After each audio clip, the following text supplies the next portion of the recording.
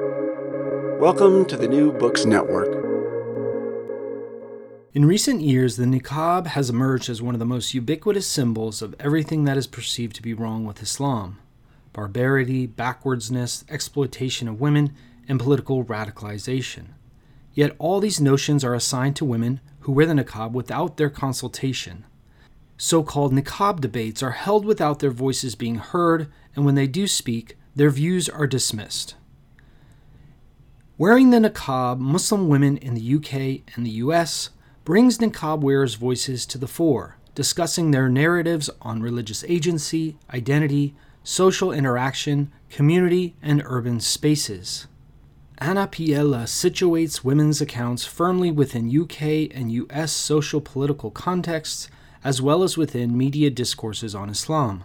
The picture painted by the stories told here demonstrates that, for these women, religious symbols such as the niqab are deeply personal, freely chosen, multi-layered, and socially situated.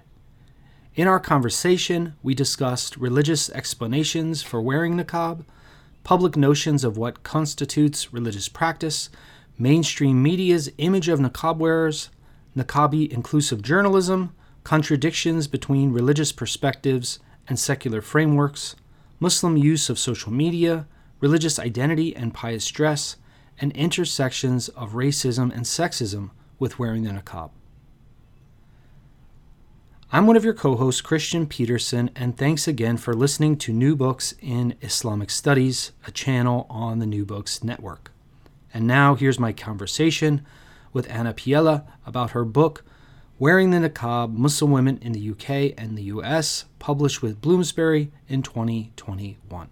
Welcome, Anna. Thanks for joining me on New Books in Islamic Studies. How are you? Very good, and thanks for having me on the podcast. Yeah, very excited to talk to you about your book, Wearing the Niqab. Before we get into the book, we always start a little with our author's background. So can you tell us how you got into Islamic studies? Were there moments or mentors that kind of shaped, the topics you pursue or how you approach them? Sure. It's quite a lengthy story, so I'll give you a short version of that. Probably a long story with most people, but my undergraduate degree was my major was in politics, but I found that a very, very dreary topic, the way it was sort of served up at my alma mater.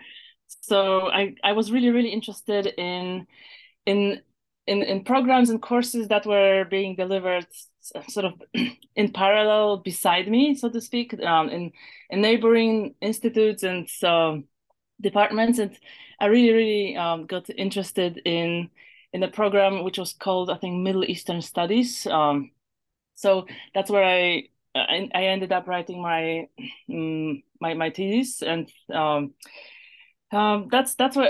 that's where I realized that there's more to it in terms of politics. That politics was sort of taught in a much more fascinating and engaging way over there. So I was still technically a politics student, but I went to a lot of lectures and workshops over there. Also, one of my good friends from college she was studying Turkish studies. So I would hang out with her, and I would, sometimes just, like flick through her books. And again, that was my first sort of academic sort of contact with Islamic studies. That was one of her courses. So when I graduated, I decided that, this is what I would like to sort of continue in grad school. And so I moved to England, and I started grad school at the University of York. My advisor was Professor Halle Afshar, and she was one of the sort of big stars of Islamic studies in the UK. She was advising on the topic of Islamic feminism, and so at the time, the idea of digital religion was a very sort of new and fresh idea. And I became interested in at first I was sort of browsing through a lot of web pages related to Islam. And I realized that a lot of them had a lot of them had women as a sort of discrete category, along with like food and customs, and you know, that seemed a little strange to me, because to just put like half the population of a religious tradition as a sort of category. And I started asking the questions that now those of us who teach sort of digital religion always kind of suggest to students, who might be the author of that page, who is missing, what are the silences. And so I sort of figure, maybe I instinctively sort of felt that women themselves, if they were authors of such a website, they would not put themselves as a category. It felt distinctly sort of male made, this sort of digital production.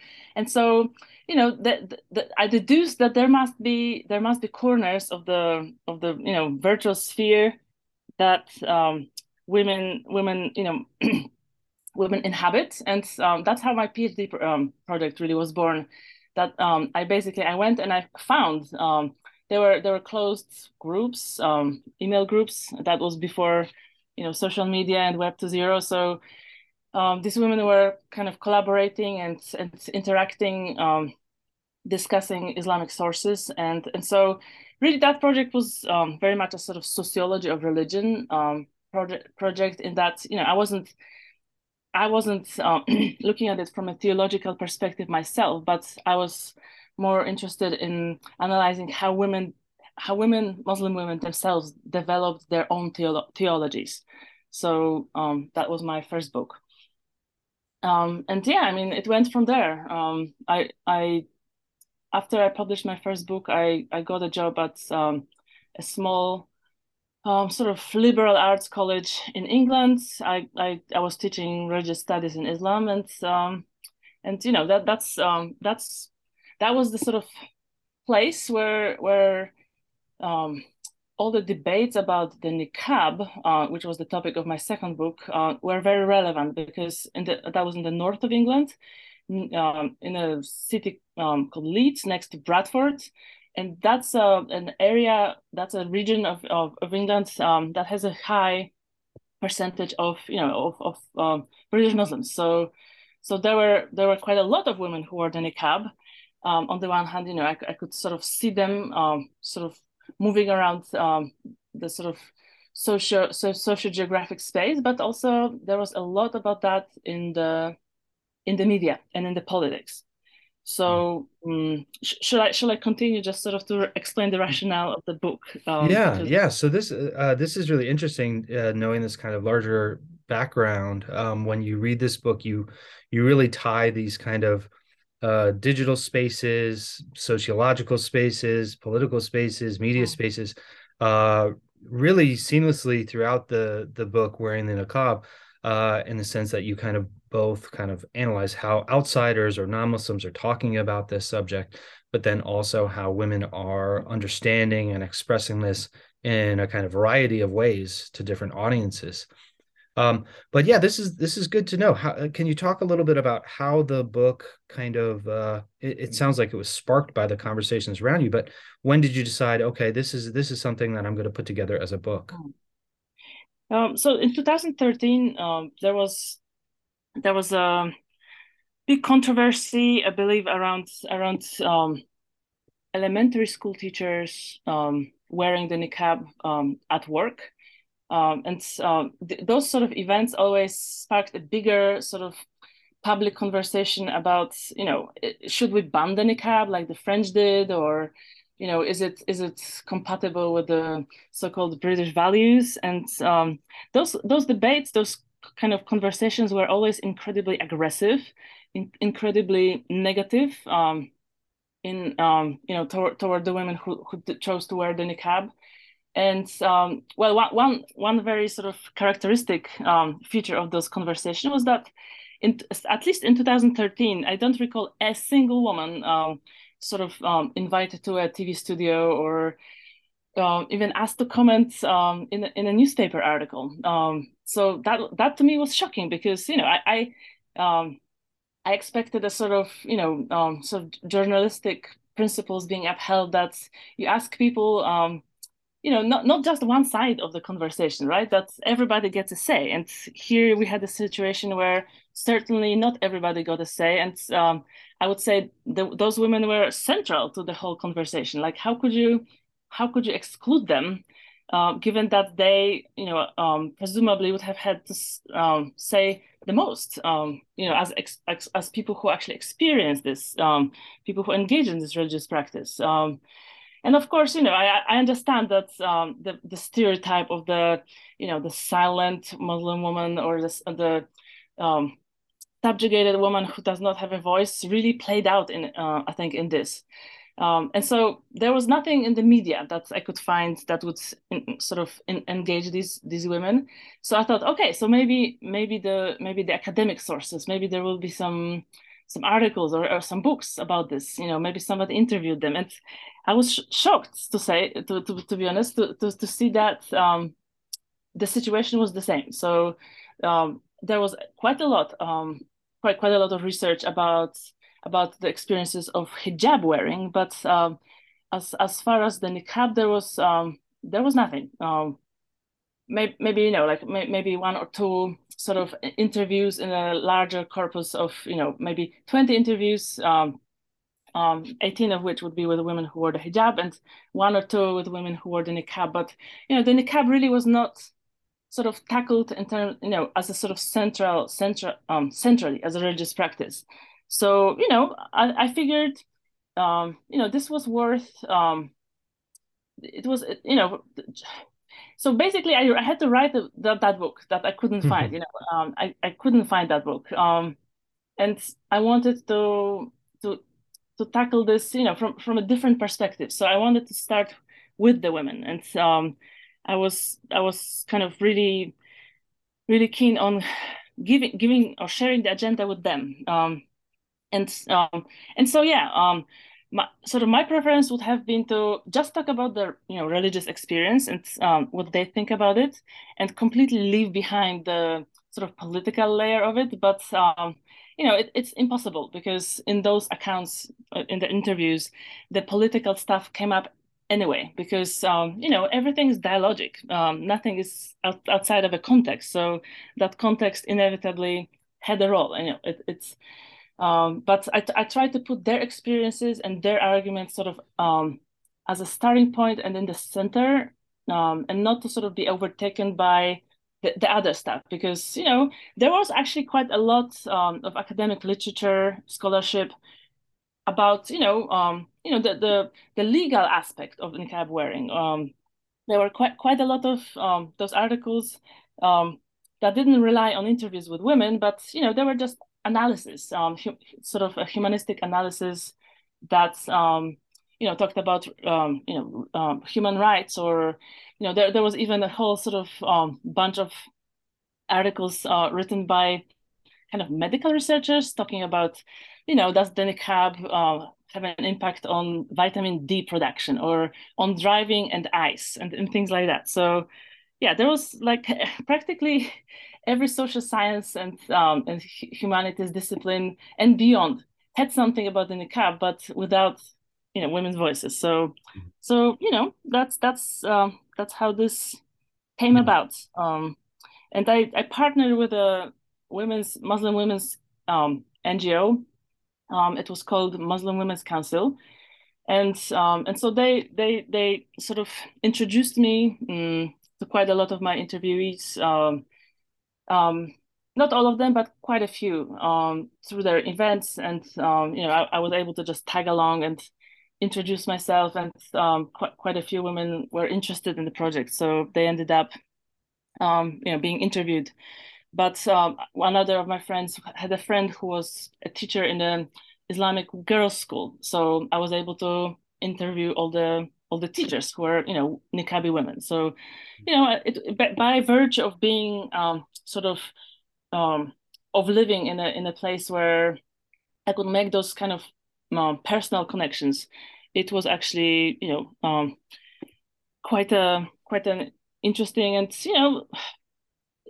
I wouldn't say it was an easy process. I'm not Muslim. I'm sort of your regular white female researcher, who had to be in some ways checked out, right? So a lot of women, for example, asked me for my previous work just to kind of see the style I was writing in, and my arguments, to make sure that I wasn't going to sensationalize them. But yeah, so that was the British part. But then there was some turmoil in my personal life. I knew I was going to move to the United States, and so quite naturally that interest sort of connected to a new context or new setting. And I figured it would be really interesting to sort of to do a few interviews in the United States, perhaps not to compare, but at the time, there was nothing about the niqab in the United States as a religious practice, and yeah, it just seemed prudent to basically cover this sort of new geographical region, because at the time, that was probably 2017 or 18. By then, a few titles came out. There were a few reports from France and from Canada that did include quite a few interviews with niqabi women, but there was still nothing from the United States. So yeah, so that's how the book sort of became framed by these two two national contexts. But yeah. I think it works well too. The you're not specifically comparing them, but the kind of different contexts do kind of illuminate different things. And as you mentioned, right, the kind of debates around religious practice are much more heated, especially in France, but also in parts of Canada, which you mentioned. And one of the things I really liked about the book that I thought a lot of people could kind of use in classes or just kind of in their own understanding is I feel like you get at kind of what constitutes religious practice in these different places. There's a kind of different general sense of what religious practice is. And in many cases, religious dress was not always legible as this is a religious practice, rather than it being symbolic of something, right? But rather that many of the women you're talking about talk about it as this is my religious practice, where that was not always understood in that way by non-Muslim audiences. So I'm wondering if there's anything you could say just as a general feature of what do you think the book might help us understand about what constitutes religious practice, or where religious practice might be possible, or how it might be possible in the US and UK versus perhaps France or something like that? Yeah, so I take definitely the sort of academically speaking, a constructivist view of religious practice. Whoever says something is the religious practice, we take it sort of at face value, especially in a case where we've got something in the category of covering, and so I would say sort of generally, and I'm sort of using very sort of generalist terms. Generally, few people would kind of contest the idea that, for example, the hijab is religious practice, but there have been quite a few vocal groups, taking part in those niqab controversies and debates, that would say, oh, this, face covering is not a religious practice. It's not an Islamic practice. And so, there were several different sort of arguments to back this up. One of them being that, the Quran does not say anything about face covering, and therefore, if the Quran says nothing about this, then it's not a thing. But I would sort of counter this, saying that actually, if you look at the Quran, and that's Asma Barlas wrote about this at length. The Quran doesn't actually say anything about head covering as such. that does not say much about hair covering. There's the hijab is not used in terms of as in such terms as we understand them today. So the hijab is used in the meaning of a curtain and so on. And so taking that argument that specifically in the Quran there is not such an injunction that women must cover their hair. We could say, and in that case, the hijab is not, as it were, in the Quran. So there's no difference here between these two. And yet we accept one, but reject the other. Even though those who practice face covering claim that for them it has religious relevance, and explain very sort of in sophisticated ways how that happens, how they feel about it, and so yeah. I mean, it's what's striking to me is that the two groups that actually you would not see those two groups as natural allies.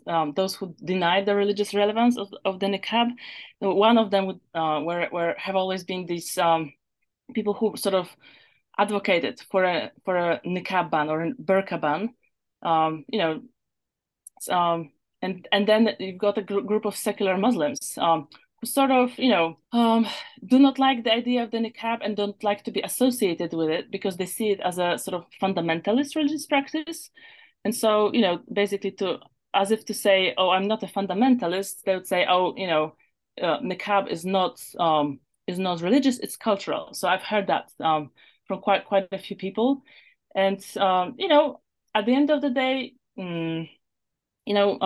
that's not their business. It's the women's business. How they choose to practice their religion in this case, and so that was my sort of starting point and principle of the book. That I did not debate that. I did not debate if whether in the Islamic sources whichever madhab would agree with it or make it obligatory. I mean, I made a few references to that, but that was not the point of the book. The point of the book was to understand how the women experience it. And in legal sense, especially in Europe, less so in the United States. In the United States, I think, as far as the niqab, I would say the separation of state from religion kind of works well enough in the sense that there was one project, there was one proposal that was shut down in Georgia, and that never really came back on the political scene again. That somebody wanted niqab banned in their state, but in Europe, as we know, the story is diametrically different. I think there are probably, maybe 10 or 11 countries now that have banned face covering. And some of them are explicitly targeting the Muslim community. Some of them pretend to not be targeting, and they claim that this relates to all face coverings. But that's not really a very sort of honest stance. And the whole idea here, the European Tribunal of Human Rights basically protects religious practices that are sort of enshrined, right? That religious experts would agree on that they are religious practices, and therefore they will be protected. But here, the whole sort of and that's one part of that paradox. The second part of the paradox is that, of course, if anybody kind of identified the face or head covering as something instituted by religious authorities, then there would be immediately a controversy that women are being forced to cover. And so Muslim women have been at pains, those who do cover, they have been at pains to say, that in a huge majority of cases, this is a choice. This is not, this is not sort of injunction or anything forced. They choose to cover because that's kind of increases their spiritual experience. And so, and by virtue of this kind of free will argument, they cannot be protected legally. And so, yeah, that's a big problem because, in countries like like France or Belgium, a lot of women are kind of reported to, just stay at home because they cannot participate in the public sphere in the manner that they would prefer, with covered faces. So they're kind of imprisoned in the house by law, by the legal changes, not by their male relatives, as some Islamophobes would suggest that they're being kept at home. They're not allowed. They actually choosing not to participate because it's not on their terms. Yeah. While you are centering niqab wearers' voices throughout the book, you set up the conversation well, and you've already kind of pointed to some of this. But the first chapter in the book kind of covers how media generally discusses women who wear niqab, just so people can follow the kind of trajectory of the book. What would you say is the general portrait of niqab wearing women that the media has created, since they generally don't include their voices? Hmm. Well, it is definitely being sort of orientalized, and otherized. I would say it's a little better these days. I have seen more niqabis kind of invited to comment on these things, on these sort of political controversies that involve them. But I would say, it's still kind of a very uncomfortable representation. Talk about sort of an average article about women who wear the niqab. They're still kind of portrayed as subjugated, as maybe uneducated, not necessarily speaking good English or French or whatever language is spoken in the country where they live in.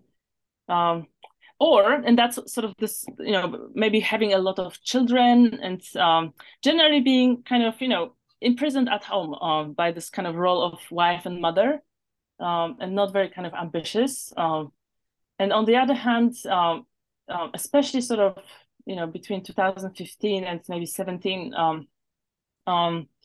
there was a new kind of new idea how to represent these women, and that was basically to show them as fundamentalists, extremists, kind of basically terrorists in hiding.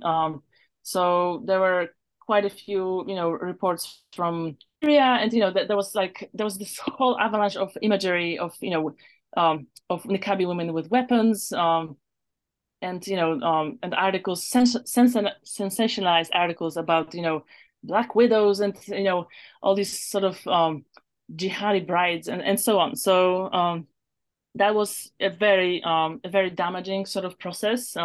And the women I interviewed at the time said that they were worried that they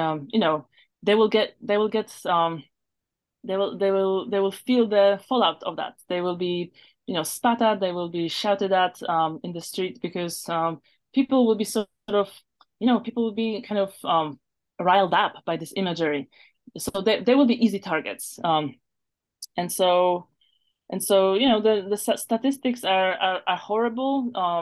Most women who are visibly religious, Muslim women who are visibly religious, they experience some form of harassment, and even things like assaults. There's an author in the UK, Irene Zempi. She writes specifically about the kinds of harassment and assaults these women experience. And so that's just horrifying, and no doubt, undoubtedly, the media representations have a hand in that. They stir those sentiments. They basically they kind of heighten aggression against them. So yeah. Yeah. And moving on the book, you do kind of reflect on and include niqabi women's kind of feelings about this, which you're already gesturing towards, and you also kind of plot out how they kind of step in and kind of push back against much of this negative imagery. Some of it, as you mentioned, right, it sounds like increasing some niqabi inclusive journalism that's happening. But also, it sounds like social media was a kind of entrance point for niqab wearing women to kind of speak for themselves and kind of, I guess, demystify or kind of de-essentialize these negative images. Can you talk a little bit about what that process looked like? What were niqabi women doing to kind of respond to these negative images? Sure. So some of that work, and I wrote a few articles, a few years ago about that. They actually do quite a lot of photographic work. They basically take self-portraits to show themselves in kind of mundane situations, at home, in the garden, or just like regular photographs, because and they when I first saw those photographs, they struck me as unusual, and why should that be, that women in mundane kind of surroundings are unusual? And that's because I realized I was already kind of formed by this kind of photographic discourse of women in niqab, as a kind of other, and perhaps dangerous and exotic. And so, mostly the mainstream photography that would show them would focus just on the niqab. So very often you would see like basically a black photograph with maybe like a strip for eyes. And that was supposed to represent that woman, or just a kind of the face would be just the eyes. And by foregoing the context, the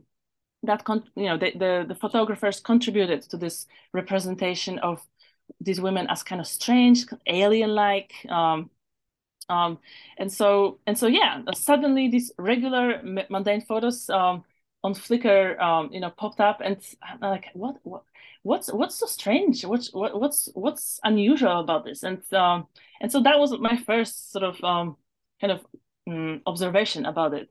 But of course, in the age of social media, it's not just the photos; it's also about the interaction with audiences. So people were able to comment, people were able to ask questions, and I was actually surprised how how positive and kind of constructive those conversations were. I assumed again that the conversations would be very Islamophobic, very sort of aggressive, and that the audiences would basically criticize.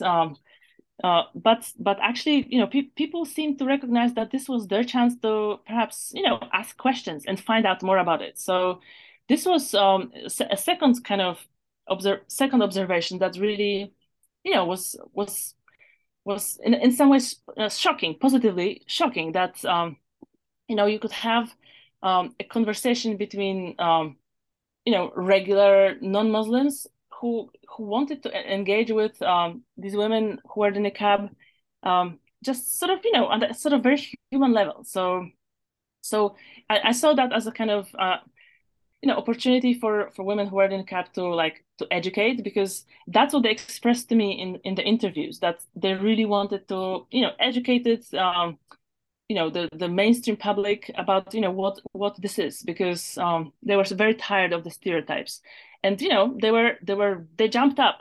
They were so happy to talk with me, because they understood that this was a chance, that they were being given a platform for their voices. So yeah, social media definitely is useful in the sense that there are no gatekeepers, like in the traditional media, where everything has to go through the editor, and the journalist, the reporter, has to be interested in the topic right first before anything happens. So basically they could go out there, and they sometimes even manage to kind of gain popular support, by the use of hashtags. And that was the case in Canada, I think, where their prime minister said something very unsympathetic, something very stereotyped.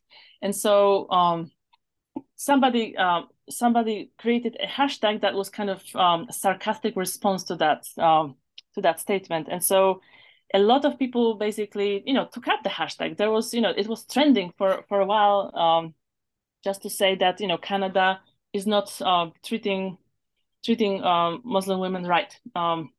And so, that kind of, was definitely kind of a PR success, you could say. And so, these days it's nothing unusual. There are groups everywhere that kind of associated women who wear the niqab, and this is nothing kind of unusual anymore. But that's definitely a very useful kind of option for them to kind of communicate. Yeah. You also get into the more kind of spiritual and religious understandings of wearing the niqab for these women, which was one of your kind of central goals to understand. And you flesh this out in a lot of detail.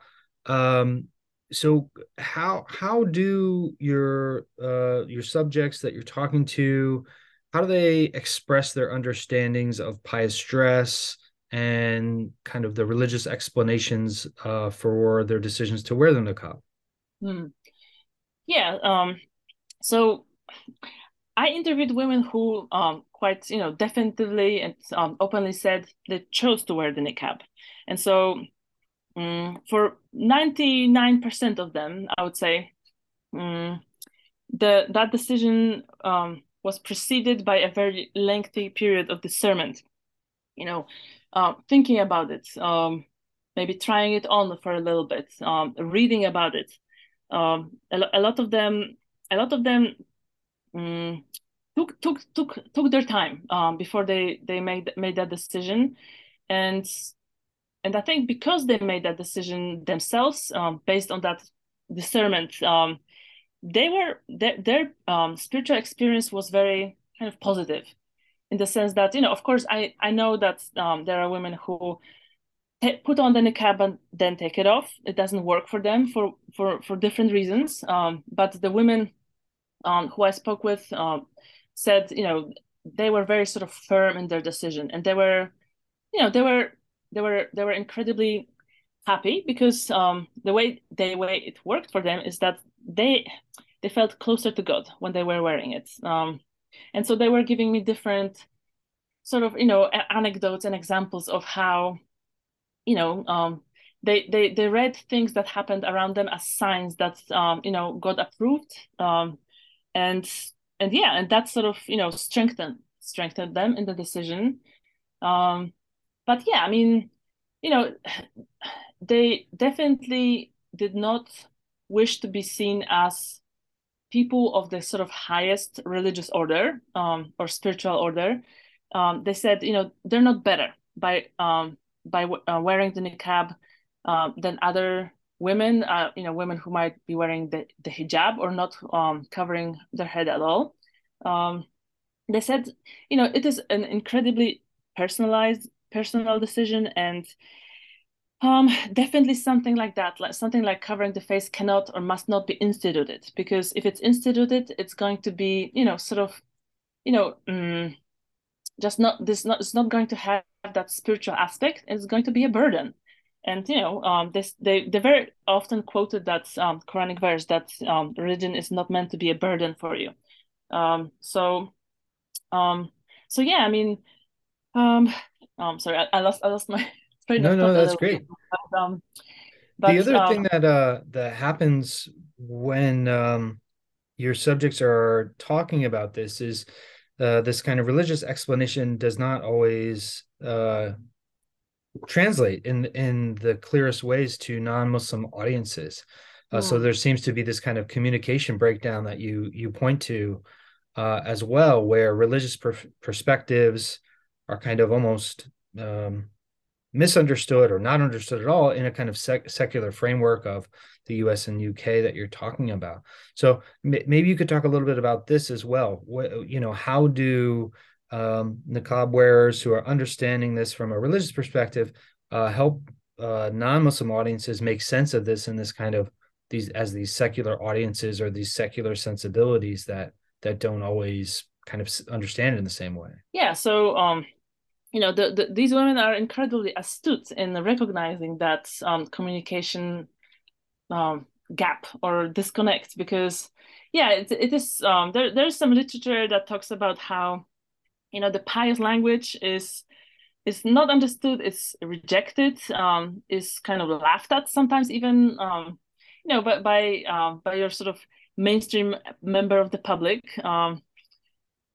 and especially I would say when it's pertains to Islam, because, you know, Islam is not just like any other minority religion, whether in the UK or in the United States, is you know, it's 10 times more otherized and vilified than others. So yeah, religious language that comes from a Muslim very often is just treated with suspicion, and so the women who wear the niqab recognize that, and, you know, they still, you know, they had to communicate, and, you know, the niqab is, you know, for a non-Muslim, is the first thing they see, and the first thing that very often they want to sort of use as a point of connection. So Muslim women who wear the niqab that I interviewed, they developed strategies to sort of translate the niqab and, you know, more largely the sort of language of piety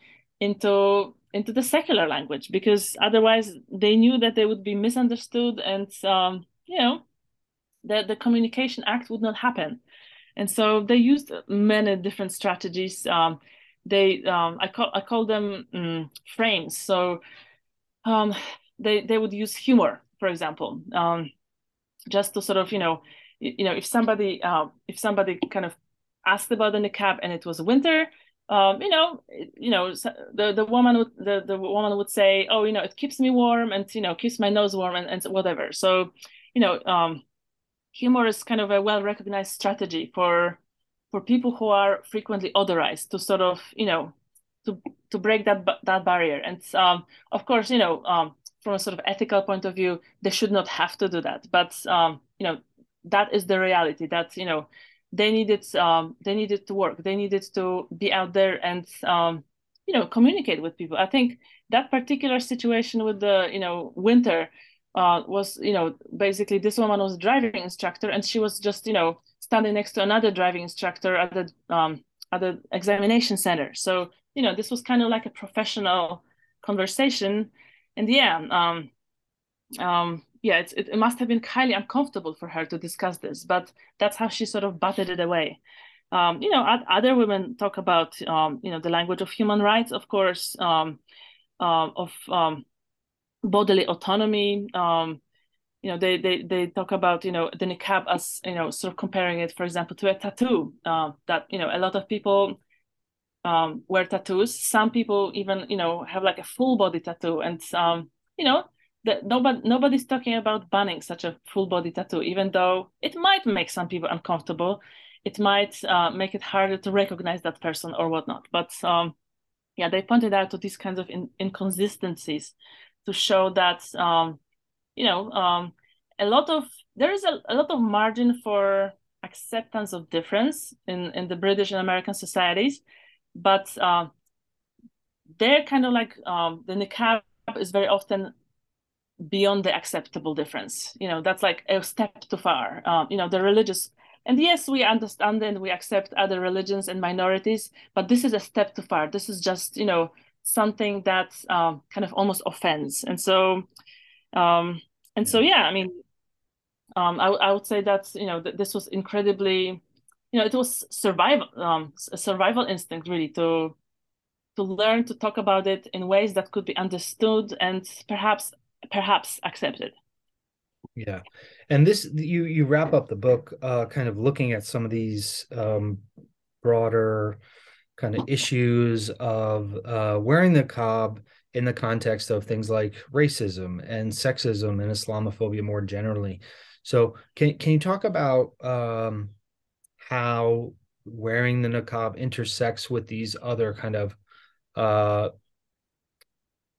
broader kind of public issues? What are the social effects for niqab wearers in these kind of negative contexts?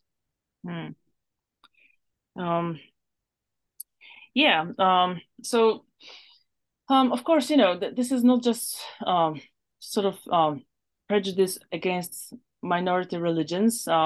very often it intersects with racism in different forms, and so yeah, I mean, one woman I interviewed said, for her as an African American Muslim niqabi, she's sort of like triply at risk in this country, in the sense that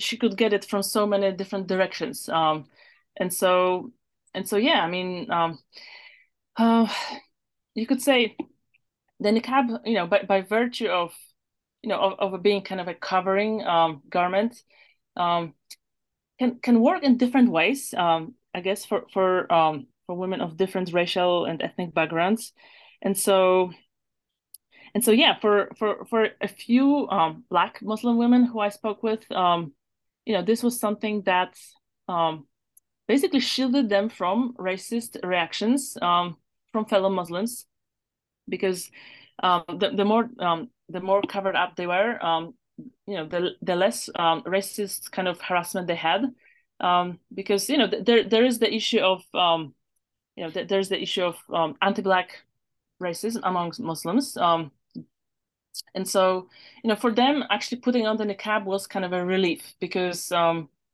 they basically protected themselves in that way. But for a lot of I spoke with a white convert to Islam, and she told me that for her the niqab worked in a different way that was protective, in the sense that she got a lot of interest when she was just wearing the hijab.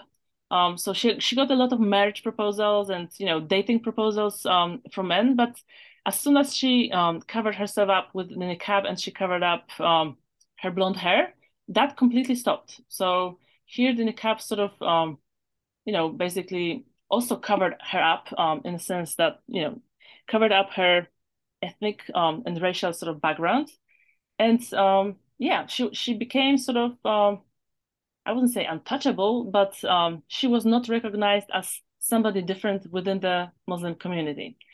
But that's just sort of one kind, one kind of effect it could have. For a lot of women, we talked about how how the niqab makes them more or less intelligible when they're out, when they're going out and about. But at the end of the day, that kind of perhaps comes down to the question of whether Islamophobia is a kind of racism, because there will be a lot of people who say who understand racism biologically, and they will say Islam is not a race; it's a cultural construct. Therefore, you might dislike Islam, but that does not make you a racist. But the actually the definition of racism that is accepted, at least in academic circles, sociologically, is that it is related to sort of socially constructed perceptions and attributes that are kind of attached to people based on their kind of background. But it's by no means just biological, right? So so for a lot of these women, basically racism, Islamophobia, and sexism, I would say, connected and interacted in very different ways. So it's just two examples of that. Yeah. Well, it's a great book. I think you tie together so many different aspects, and you do a great job of centering your subjects' voices. I hope listeners will pick up a copy, and I think it would actually work great in classrooms as well. What kind of things are you working on now? What kind of things might we hope to read from you in the future? Thanks for the question. I pivoted away from the issue of the niqab. And I'm really interested at the moment in the connection between conversion and white supremacy.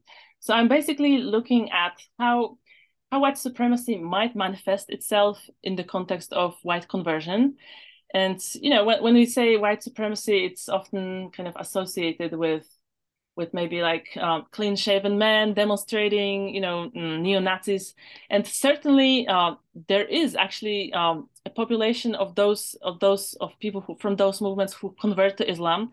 But I'm interested in white supremacy as it kind of manifests in day-to-day life. And so, that's a project I'm working on with my colleague Joanna Krotofil from Poland. She's at Jagiellonian University in Krakow, and we've published an article about that in relation to Polish converts to Islam. We published that in Sociology of Religion, but now we're working on the book. So hopefully within a year or two, that book will be published. And that's also a book about the Polish context, but we're hoping to make the argument about how sort of white supremacy can manifest through theologies or interactions in kind of mixed racial Muslim communities. Basically more general. That's not something that applies just to Poland, I think. That's just an example, but yeah, we will be back with a more developed argument around that. Yeah, sounds like important work. So thank you for pursuing it, and congrats on wearing niqab. This was a great book. Thank you so much. I'm glad you liked it. That was my conversation with Anna Piela about her book Wearing the Niqab: Muslim Women in the UK and the US, published with Bloomsbury in 2021. And thanks again for listening to New Books in Islamic Studies.